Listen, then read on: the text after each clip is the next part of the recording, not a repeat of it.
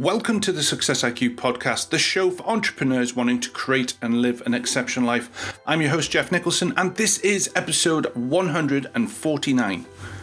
For those of you who are new to the show, welcome. I'm a specialist in performance and mindset, working with business owners all over the world, supporting them to be the best and perform at their highest levels in life and business.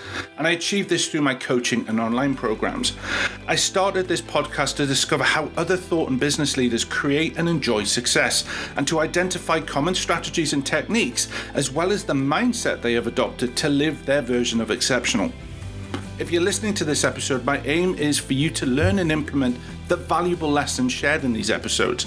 You deserve to live and enjoy an exceptional life. But in order to achieve this, you will need to adopt new strategies and ways of thinking to achieve your goals.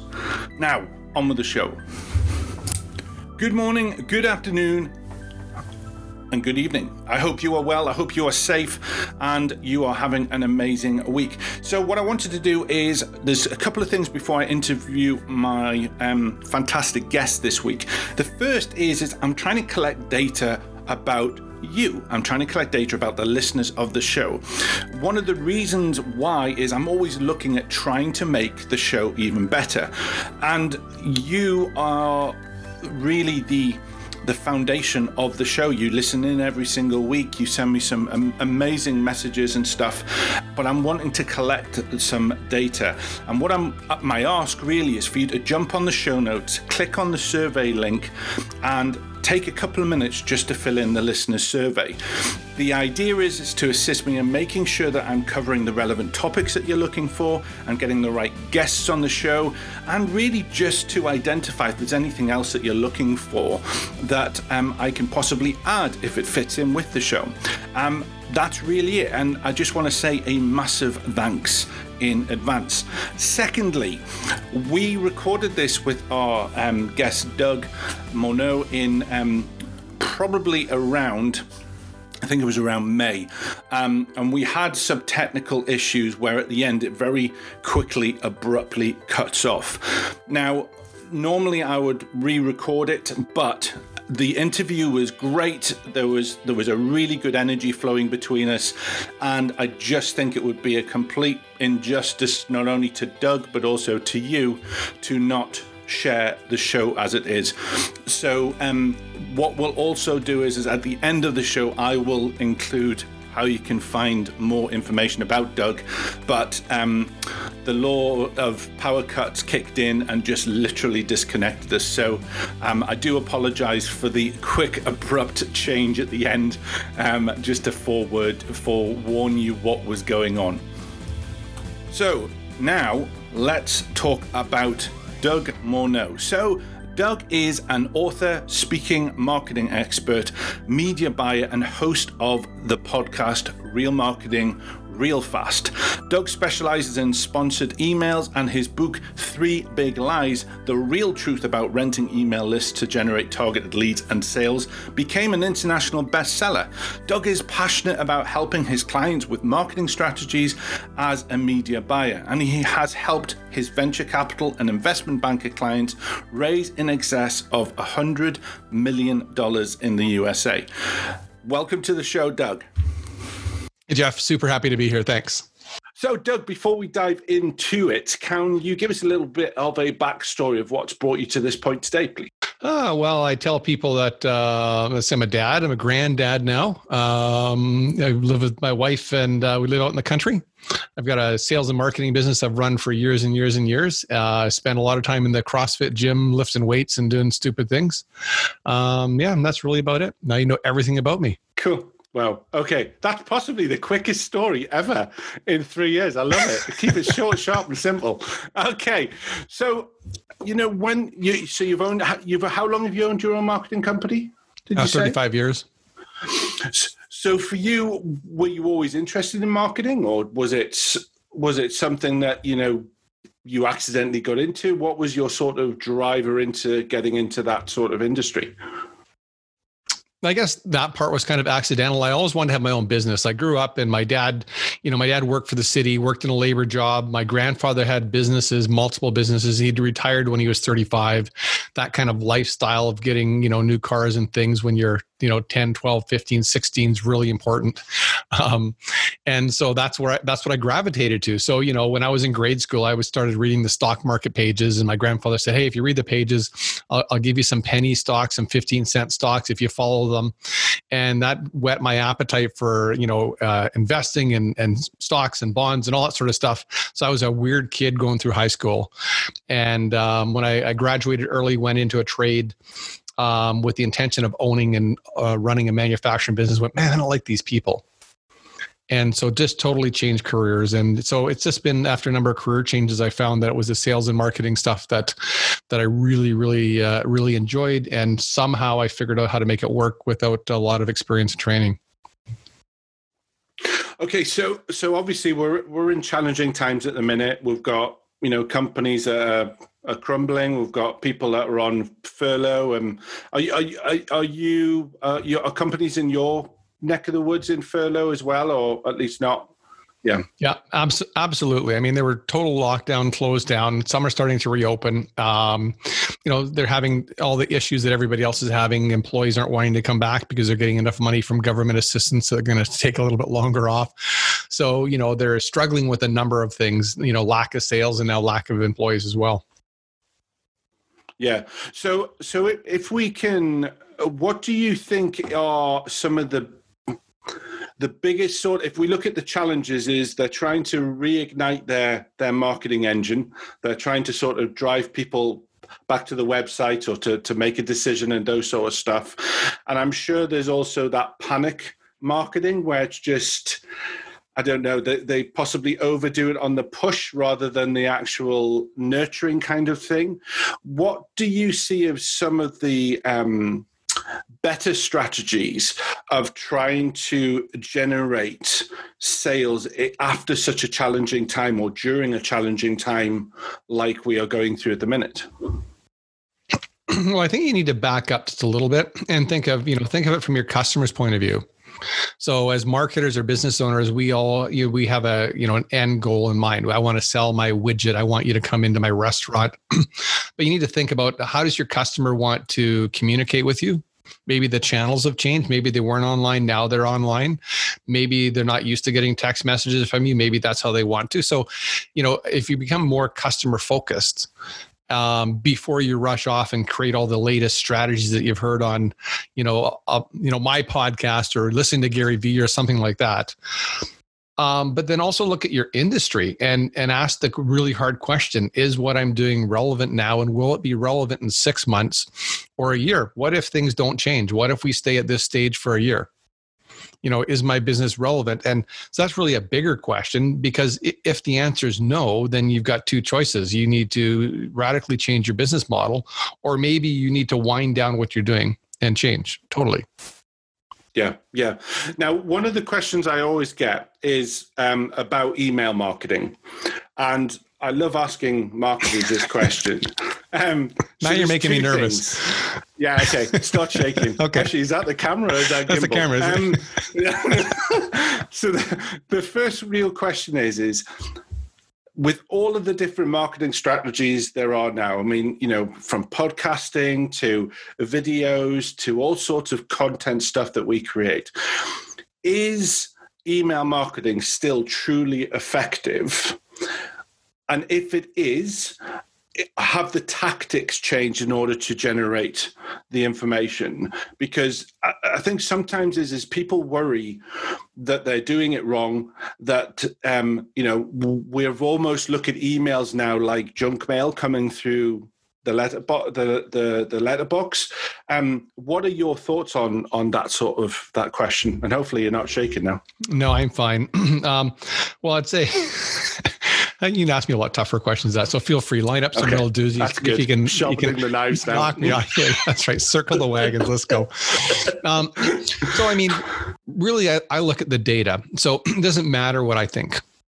Doesn't matter what you think. What matters is, what do the customers, again, coming back to the customers, think. And there's this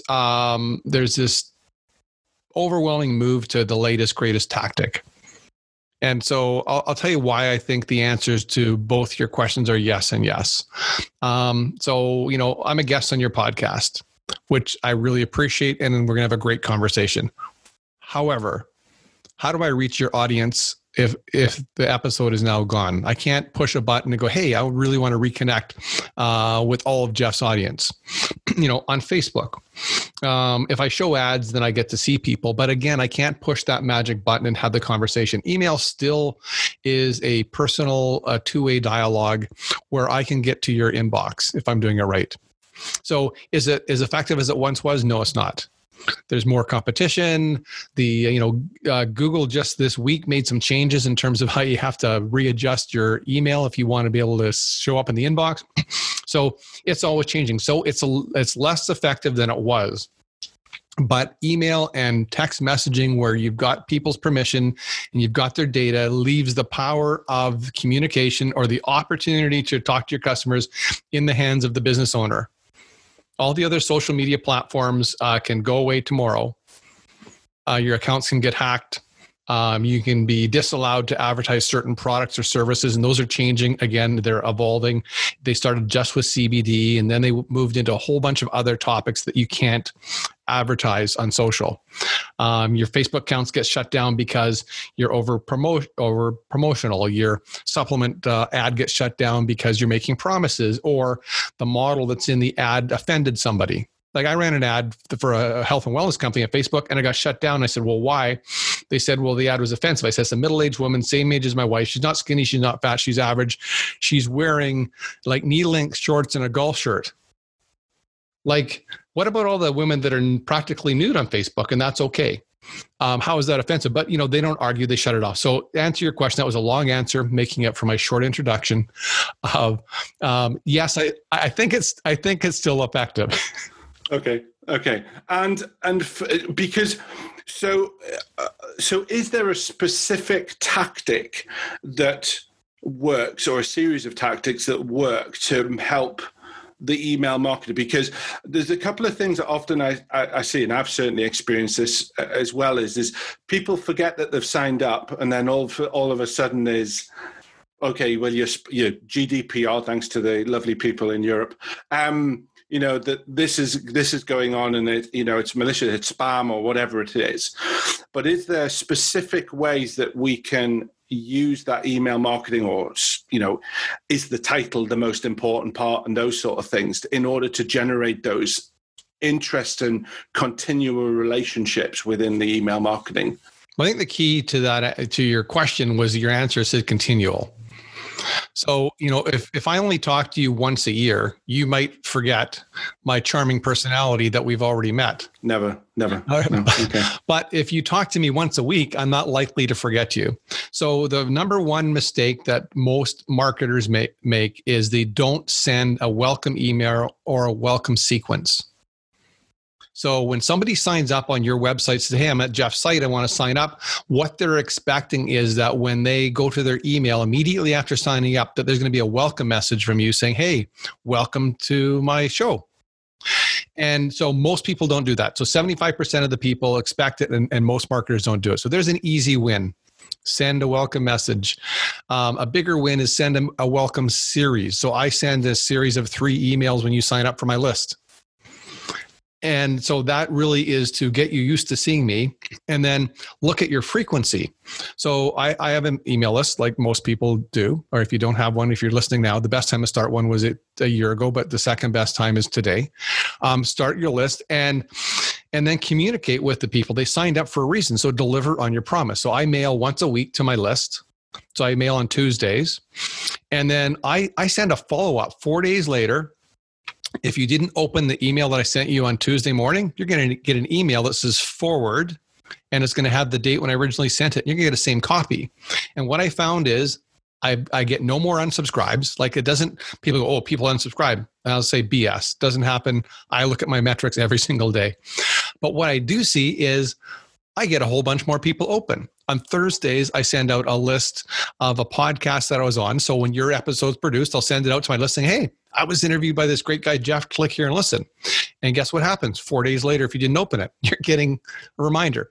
So in essence, I'm mailing my list twice a week. And some people mail every day. So those are the two things that you can listen to this podcast episode and go fix right away and have a win. The other thing is that when you're growing your list and people open, the open message or the welcome message is the number one most opened email you'll ever send your list. So in terms of being relevant in the eyes of Google and all the email gods, they look at engagement now as a determining factor of whether or not you're relevant and put you in the promotion folder, spam folder, or inbox. So because your inbox is the most open, what's the best thing you can do? Have more welcome messages. So grow your list, send a welcome message. The last thing is my secret sauce and my claim to fame, if you will, in terms of email, has been partnering with brands that have very large email databases. So I partner with brands that have your audience on their list.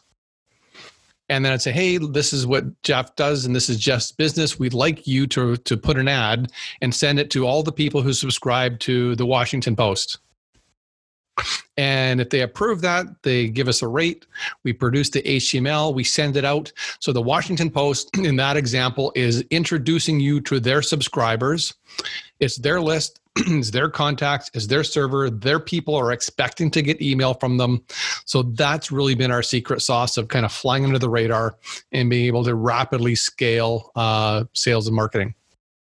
Okay, so there's two things that kind of like clawed my attention. Is number one, metrics. Is you say you check your metrics, every day, all the time. How for you? And I kind of like know this answer because I've ballsed up on it. How important do you feel? That's a technical term and not even in marketing. I know. I was just trying to look that one up. And make a note of it. Yeah. How important really is the metrics? Well, it applies to anything in marketing. So I say, if you can't measure it, don't spend money on it.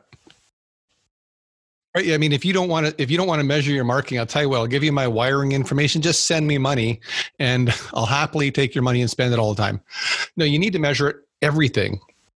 So if you're on social, do the same thing. Like, how many followers do you have today? How many followers do you have a month from now? How many people retweet you? How many people comment? How many people, share your stuff? And figure out what the important metrics are, so you can see, am I making a difference?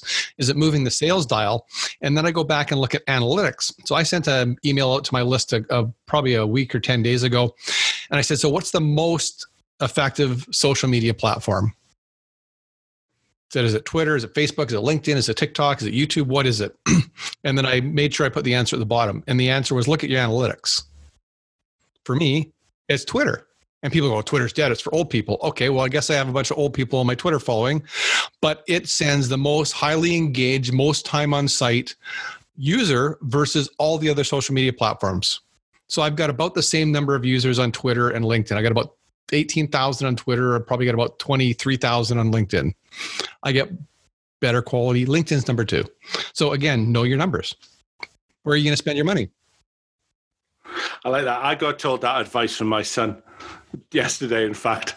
He was saying, like, Twitter's for old people. I went, I'm only 45, for Christ's sake. I'm not that old. But yeah, I know. So and this is the thing, is so you will, is the open rate the most important one to look at, or is there different statistics that you would want to look at, analytics, that you would want to look at? Or do you have, would you say the open rate compared to how many is sending out, or bounce, or whatever? Because there's all sorts of weird language you marketers use. Yeah, I know. But not the, what was yours? The balls up? Yeah, exactly. Yeah, that's a new one. So I'll use that. I don't know what it means, so I'm going to use it. So, first of all, you can go to the internet and you can do a search, and you can type in open rates for by industry, and you'll find a number of sources that'll tell you the types, the broad stroke industries, and give you an idea what the averages are. So that'll give you a baseline of how other people are doing. But to answer your question, every piece of that metric that you'll look at has a purpose. So make sure that you're using a good email sender, and you've kept your reputation clean, and you've followed the rules so you get it delivered. So if it doesn't get delivered, it doesn't matter. Then your subject line. The goal of the subject line has one goal. Your goal of the subject line is not to get people to give you their credit card. The goal of your subject line is to get the person to open the email. And then when they open the email, the goal of the content is to what? To get them to sign up, get a credit card, go to a landing page. So you really need to look at each of those metrics. So it's not, obviously, if you're not getting delivered, that doesn't matter how good your copy is. So I had a conversation with a marketer earlier today, and they own a marketing company. I said, now that we're off air, I want to tell you that all your emails going to my spam folder. He says, yeah, Google made a change a couple of days ago. I said, yeah, I know. I've already been dealing with my clients. But I thought you should know as a marketing company that you're not inboxing. Yeah. So, okay. So the final two questions is, number one is, there are so many email platforms out there to do. There's some of them that, they might, I don't know what the technical term is, but, you've got, let's say, your MailChimps, and then you've got other ones that use the Gmail as the sender. Yep. Yeah. So which one is best? Because I know that, at least to my knowledge, is Gmail has a restriction on how many it can send out per day, but then the other ones don't necessarily. And then the caveat to that is it better to have a text-only email, or is it better to have this looks like a magazine stroke web page? Which one is better? Or does that depend on the target, I guess? Well, I would say test it. So I use HTML email, but it looks like text. So I only have one image in my email, and it's my logo, and my logo is appropriately placed at the very bottom of the email. So for those of you marketers who are putting your logo at the top, who cares? I signed up to your list. Like, I know who you are. I don't need to see your brand right away. So you want me to read the email? Tell me in the first paragraph, the first half inch of that email, why I should read it. Seeing your logo is not going to do it for me. So that's my style. Again, I'd say test it. The other thing to consider is that if you put too many images and too much formatting, the world's moved to mobile. And, when I was doing the research for my email marketing book, one of the things that shocked me was that people on mobile, if your message doesn't format properly, the way they're punishing us is they're reporting it as spam. Now, I wish they knew how much that affected my deliverability and they'd stop doing that, but they don't care. So I would say, keep it simple. Think of your brand. Think of what you're trying to do. Like, obviously, if you have an e-commerce store, a description of what the dress looks like isn't going to cut it. I get that. But if you're selling B2B, if you don't need to have a picture, like, there's nothing wrong with using images, but just some common sense. And again, test it. Yeah. And I think as well as some people, they don't also grasp the size of the emails that sometimes they create. Yeah, size matters. I got one. Yeah, so I've been told. That I got one the other day, and it crashed my whole system because it was such a big photo. Yeah, it was me doing that. It was such a big photo coming through. The system just kind of went, "You must be nuts." Yeah. So people don't wait; they just close it. Yeah. And so to answer your question of the platform, it depends on a bunch of things. So this is one of those, hey, it depends. What's the size of your list? So if you've got a small list, you don't need to have a robust server. Like, I've got clients that have larger lists that are like 6, 7, 800,000 names. MailChimp's not going to cut it for us. I need a really robust service that will deliver, like when we're doing these email blasts with brands, these servers will send 1 million pieces an hour. So if you have 100 people on your list, that's clearly the wrong platform for you. What I would suggest is look for a platform that that ties in several different communications. So look for a platform that has email and SMS and push all built in. Because the consumer gets to decide how they communicate with our brand. And the challenge of buying MailChimp and then bolting on SMS, I'm not picking on MailChimp, I have lots of people who use MailChimp, and then bolting on push, is you get all these pieces of technology that are different companies, and you're trying to bolt them all together and integrate them. And while you might get that to work, what you're not going to get a global view of your customer. So you're not going to know, hey, this customer over here, I noticed doesn't open up emails, but they like my text messages or they click on my push notifications. So, if you have a view of the data, then you can treat people the way that they want to be treated and communicate with them how they want to be communicated with. And it shouldn't be a surprise that it'll be more effective. So look for platforms that have all this integration as part of their offering. Brilliant. Okay. So just before we go to the second part of the show, if you were to give one word of wisdom in your experience of being the marketer, your superpower, in fact, you mentioned, what would that be? One word? I can't do it. One word. I'm talking about, well, not in just one word. Sorry, I meant one tip that you could do. It'd be amazing if you could do it in one word. I would be really impressed. I was just going to say whiskey, but that's my one tip. If you said it in one word, I've got my credit card ready. Well, whiskey, that's the tip. Single malt, that's 2 words. I'm dyslexic. I can do it in one word. That's fine. One word advice. Test everything.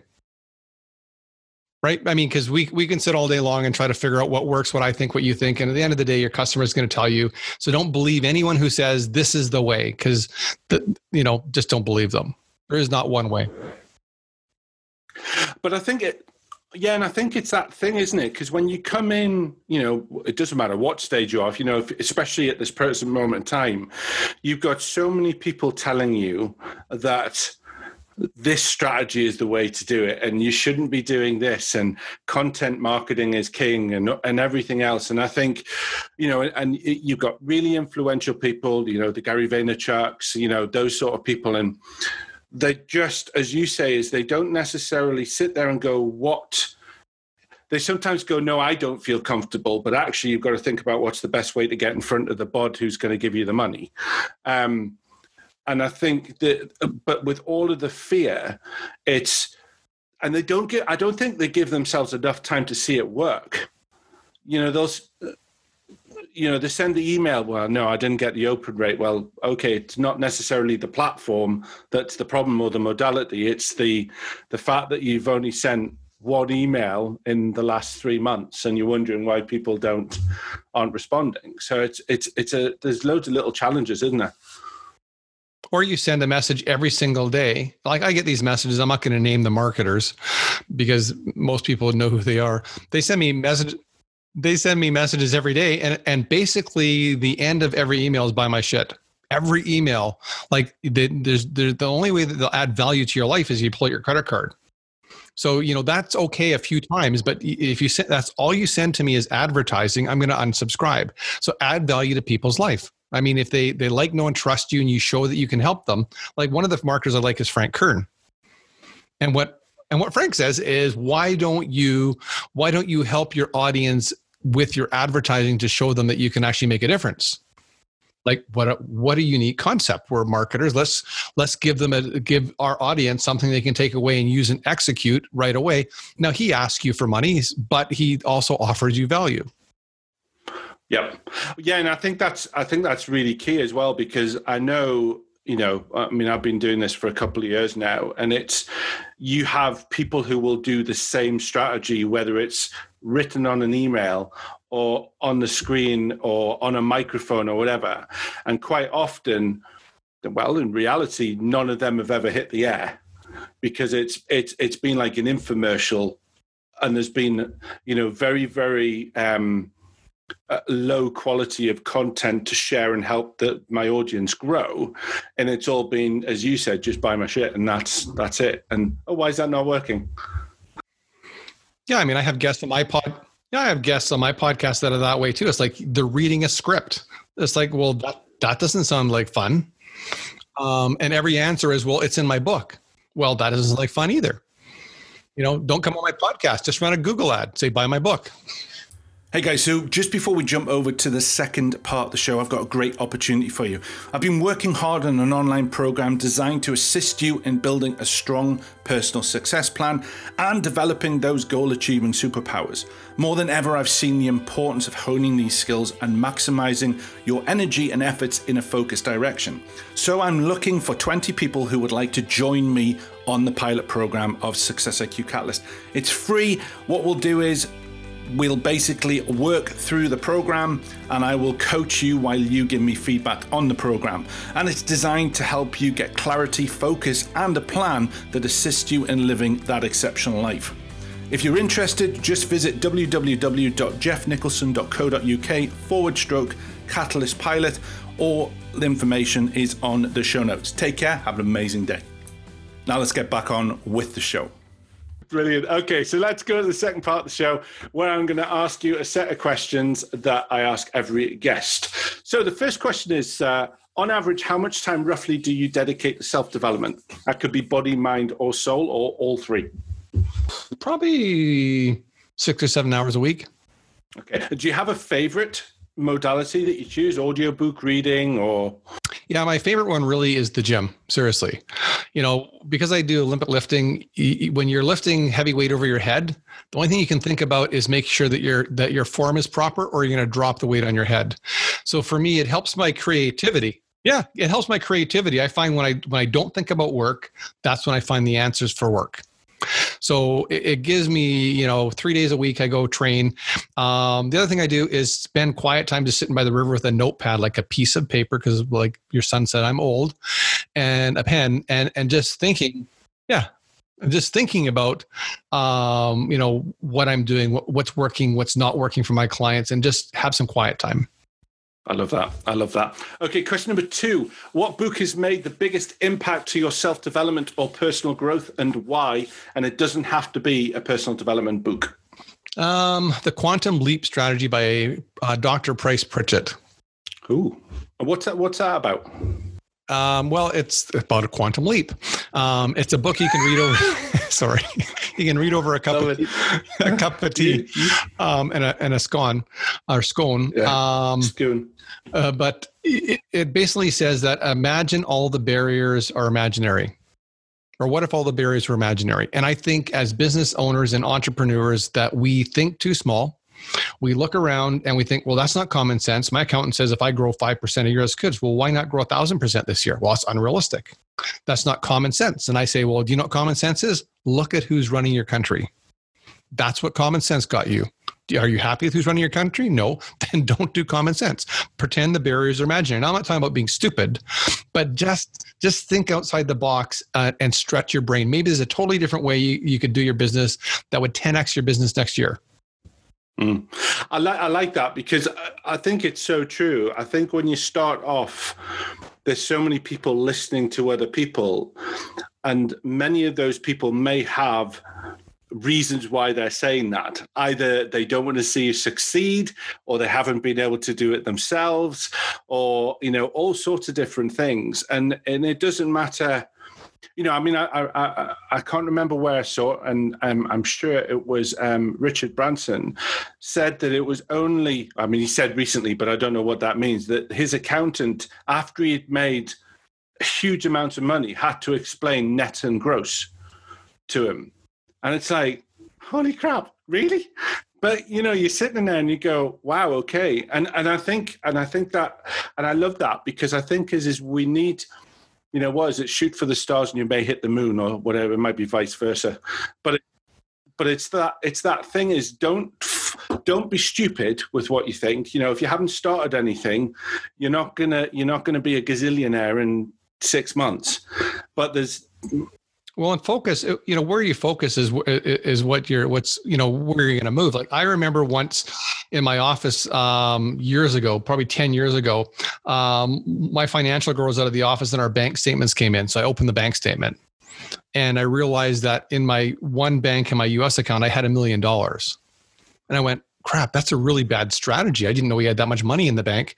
I better move that out and invest it. But I had not thought about it. So I had really no idea that the company had that much retained earnings. So it was the same as the Richard Branson story. Should I have known that? Yeah, I probably should have known that.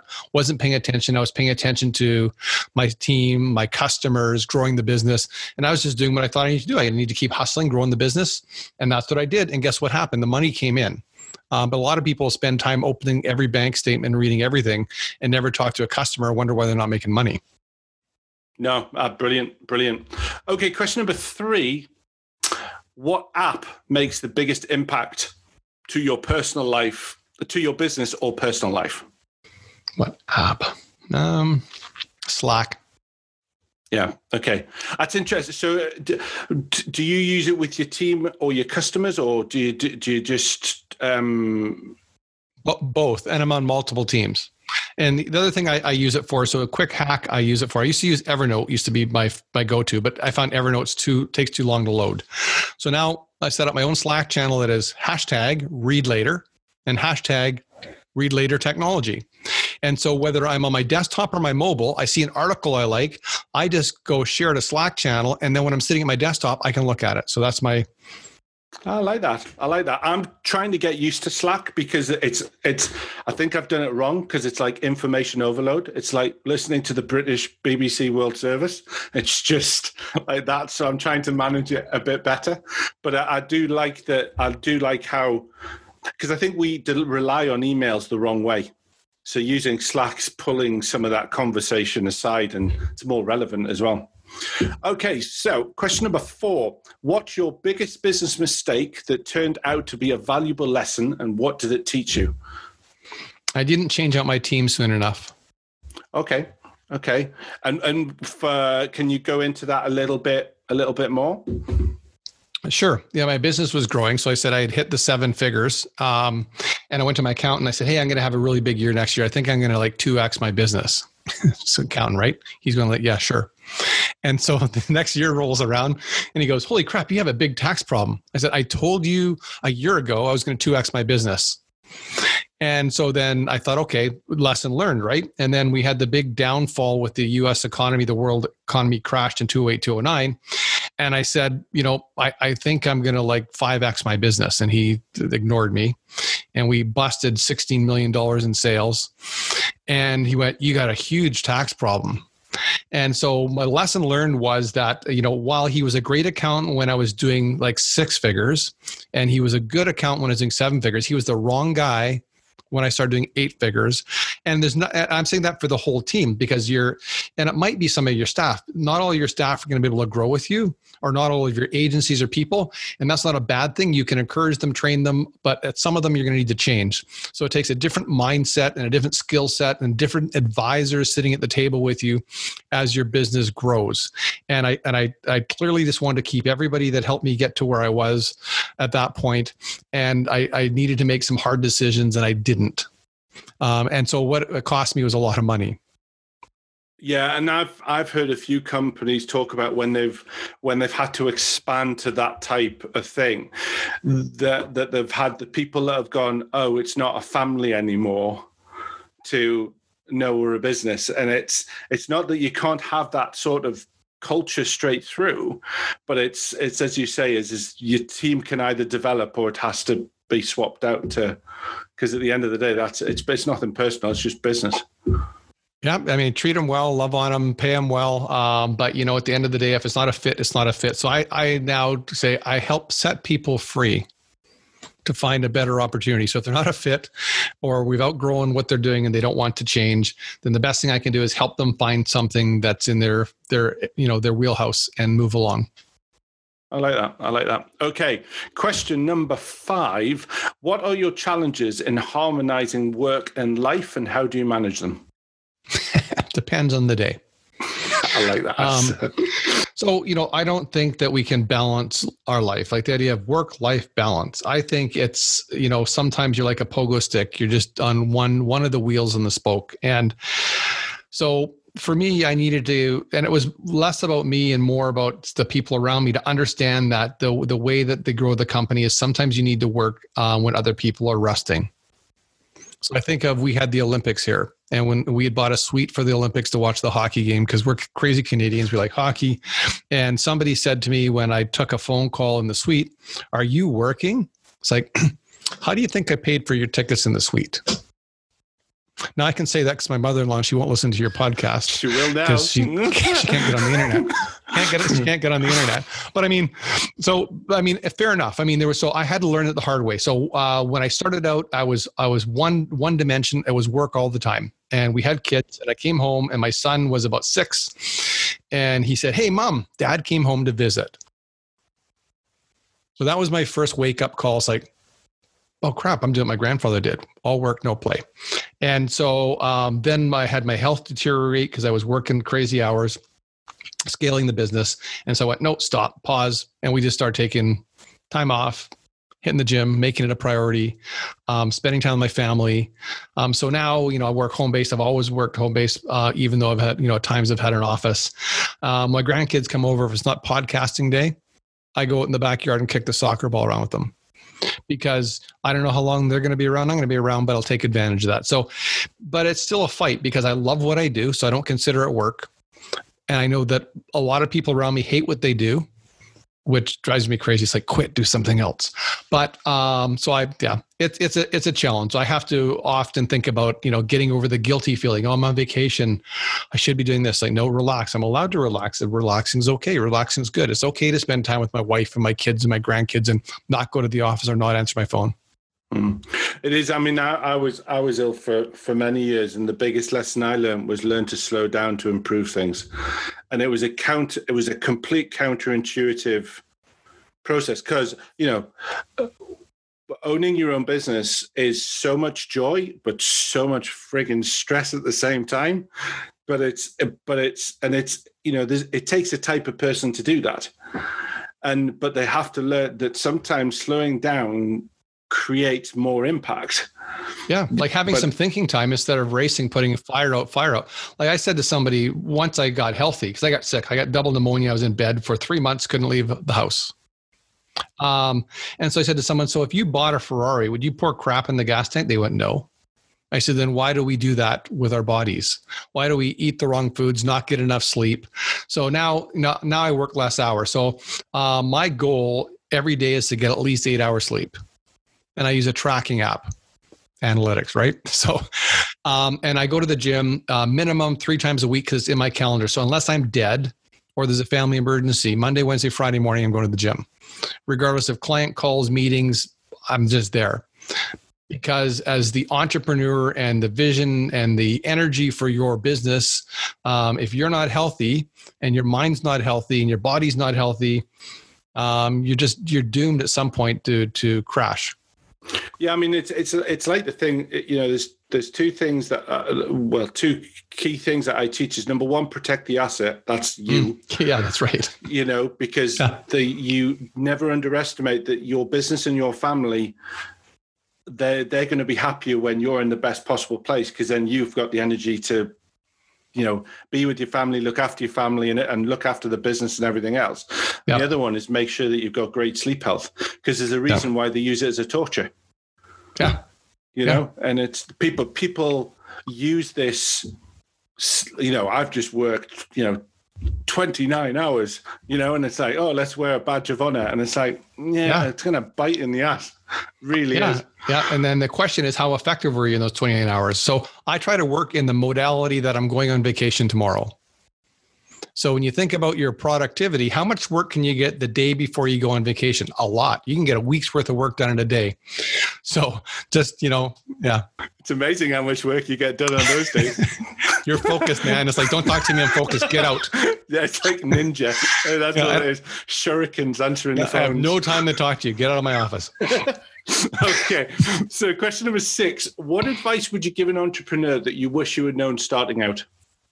It's going to take longer than you think. Yeah. And the other thing is listen more, talk less. Yeah, that's a good one. Yeah. So when you come in bravado, don't you? Well, plus, I think of me trying to impress my grandfather, who's a super successful business guy. And what I noticed was the more I talked, the less information I got. So I would be in the office and he would introduce me to his business friends. And as soon as they figured out that I had a pretty good grasp of what they're talking about, they shared less information. So what I learned for the people that are my age was that Columbo was a pretty smart guy. So play a bit dumb, be quiet, maybe ask questions, but don't talk, just listen. And I would have learned a lot more. Yeah, my granddad always used to say, don't be worried about acting the idiot, in the sense of don't be worried about being the silliest, the dumbest in the room. Yeah. Because as you say, you can learn an awful lot through osmosis, just watching and listening to what people are saying. Yeah, absolutely. Yeah, huge wisdom. Okay. Question number 7, what is your personal definition of success? I guess for me, it would be kind of like looking at a eulogy that I love my family and my kids, that I cared for my friends, that I gave to the community. The fact that I made money along the way is just, you need money to survive at some point, right? Yeah, I love that. Okay, question number 8 is, do you have any daily routines or rituals other than going down to the gym? Oh, look, technical glitch. It's just about to shut down my machine. There we are. That's sorted. Do you have any daily routines or rituals that make a huge positive impact to your day? Really, just for me, it's just working out. Is the biggest thing for me. I get up, I have breakfast every day. So every day my wife and I have breakfast together. It's a great way to start the day. Yeah, I love it. Okay, brilliant. The floor is yours, sir. How do we find out more about you? You've mentioned a book as well. Okay, so this is where the episode just ended because of power cut. So this is my time to tell you how you can find out more about Doug Morneau. You can go to his website, that's dougmorneau.com. There you'll find a blog, information about his book, information on his podcast, Real Marketing Real Fast, #RMRF. As you can tell by the episode, he's a great guy, very, very knowledgeable, definitely someone to reach out and grab hold of his book. I just want to take this final opportunity just to say, Doug, thank you so much for joining me on the show.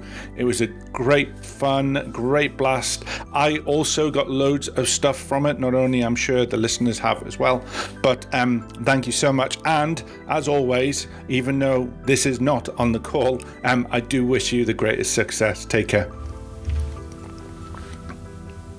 So first of all, just let me say a massive thank you for joining me today. It's lovely to know that you're out there listening, and it's great to have the emails that I get from you with suggestions about the show and what you think about the show. That's really nice. Really does help me make the show even better. If you'd like to find out more about me and the types of services I offer or my social media links, then please visit www.jeffnicholson.uk. You can also join us on the Facebook page. Just search for Success IQ Podcast, and that's a new page that we've put up that I'm trying to grow and develop. So you can tune in and find us on other stations such as Stitcher, SoundCloud, TuneIn Radio, and of course iTunes. And if you have the time, it would be great if you could pop over there, leave a rating, leave a review, because it really does help me grow the show and make the impact that I'm really looking for. So just to say, I hope you have a fantastic week. I wish you the greatest success, and I look forward to speaking to you next week. Take care.